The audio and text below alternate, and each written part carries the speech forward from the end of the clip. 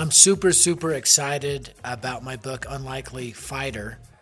And in preparation for this book, I had to do a lot of research and kind of get in a time machine and go back and relive moments. I've written 20 books, but I've never written a memoir till Unlikely Fighter. And it was a journey.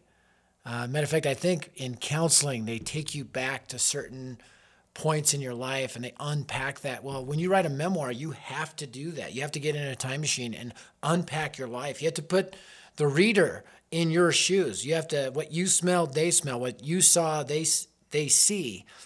And when I was doing this, it was pretty dramatic and traumatic. There were times I broke down and would call my wife. I'm like, why am I crying? What is this salty substance? What is happening to me? And I think God was just kind of stirring up in my soul the impact of the cross and the power of God in my life and in my whole family's life. So Unlikely Fighter is 22 chapters long. The first 21 chapters happened before I turned 16. And really, one of the themes in the book is identity. Because when I was about 6 years old, I was at a Christmas gathering of my family. My family is a very rough inner city family, bodybuilders and street fighters and tough guys. My mom was the only sister in this group, and these 5 brothers were all afraid of her because she was a tough lady. And I was just a quiet, scared kid raised in this urban upbringing in the highest crime rate area of our city. And I was, confused. How did I get in this family? Because I didn't fit in. I read books. I remember one time one of my toughest uncles looks over at a family reunion and says, "What's wrong with that kid? He reads books." I'm like, I literally can hear everything you're saying right now. But I just didn't fit in because I wasn't tough. And one Christmas really solidified that and really hammered home the issue of identity in my young soul.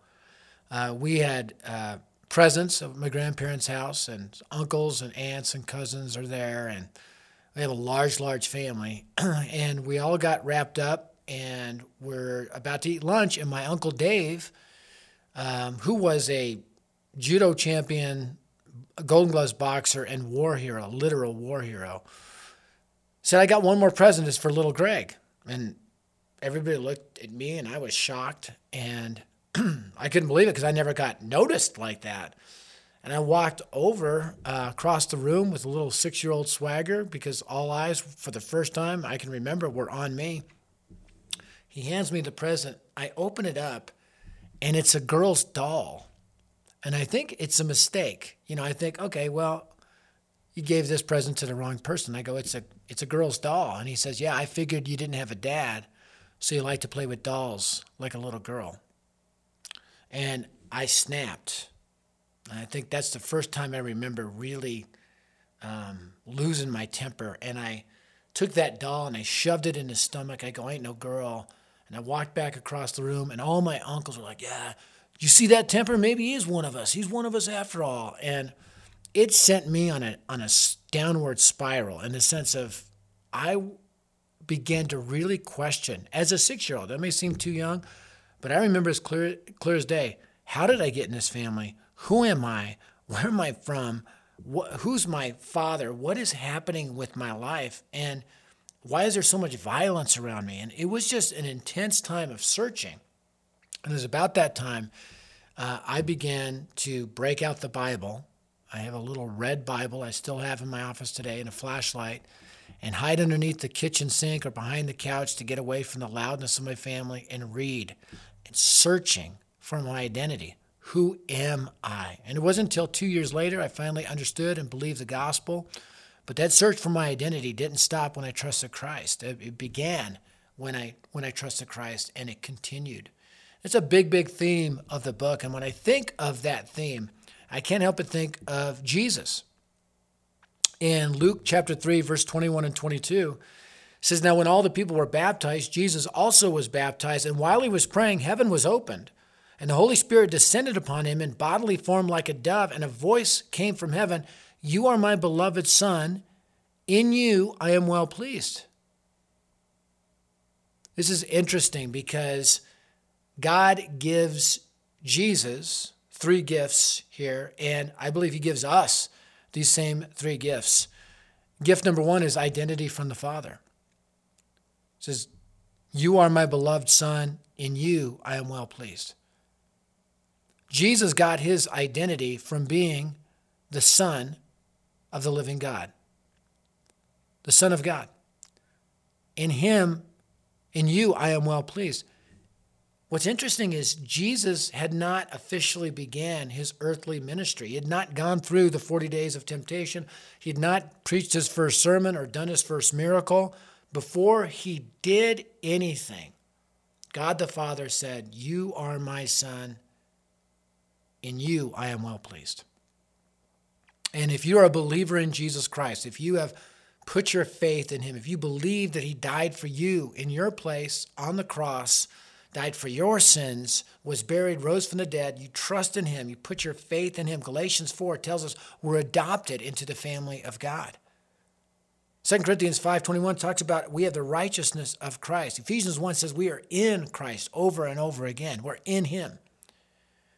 So in that sense, when the Father looks at us, he says, "You are my children. In you, I am well pleased." Not because of what we've done or will do or have done, because we are in Christ. We have our identity from the Father.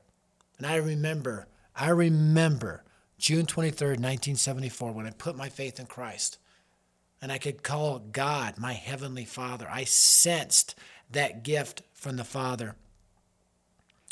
But the Father also gave to Jesus belonging from the Spirit. It says the Holy Spirit descended upon him in bodily form like a dove. Jesus was filled with the Holy Spirit and that community and connection with the Trinity. And guess what? According to Ephesians chapter 1, verses 13 and 14, as soon as we believe in Christ, we're marked in Christ with the seal, the promised Holy Spirit, who is a deposit, a down payment guaranteeing our inheritance until the day of redemption. I mean, you think about it, God gave himself as a down payment on our soul. And it wasn't just Jesus who was filled with the Spirit. We are filled with the Spirit. We are immersed in the Spirit. The Spirit of God dwells in every believer in Christ, and he is our connection. That is our connection to the Trinity. So even though as a little kid I was isolated and alone, I felt nervous a lot. Once I became a Christian, I began to realize God is with me. And that began to change the way that I viewed myself. I'll never forget, I work with a ministry called Dare to Share, where we've trained millions of Christian teenagers how to share the gospel of Christ over the last 30 years. And one event, I was speaking on the Trinity, Father, Son, Holy Spirit, one God, 3 persons. I talked about that we have fellowship with the Trinity. We're not members of, but we're invited in to the community of the Trinity. So I said, "You're not alone." And I'll never forget getting a note from a girl who said, "Dear Mr. Steer, I felt alone and isolated my entire life. When I go to school and I sit at the cafeteria table, I sit by myself.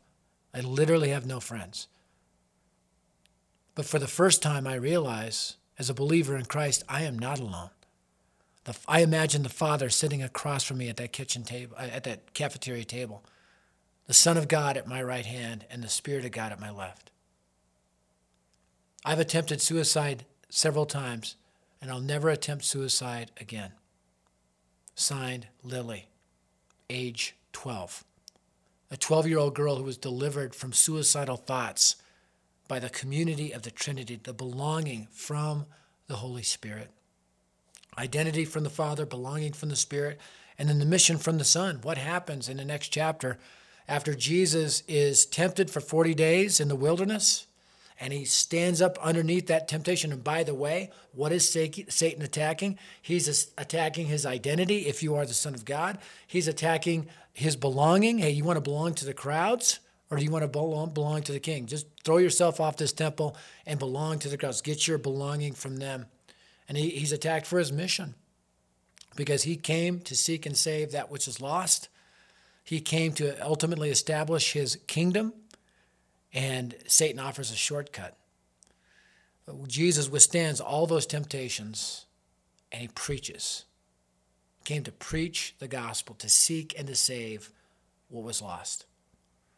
Again, I think of this passage in Luke 3:21 and 22, and I think of my own life and the identity, the belonging, the mission I found, the identity from the Father, the belonging from the Spirit, and the mission from the Son. Years later, after the gift incident, I was 15 years old. My grandfather had died.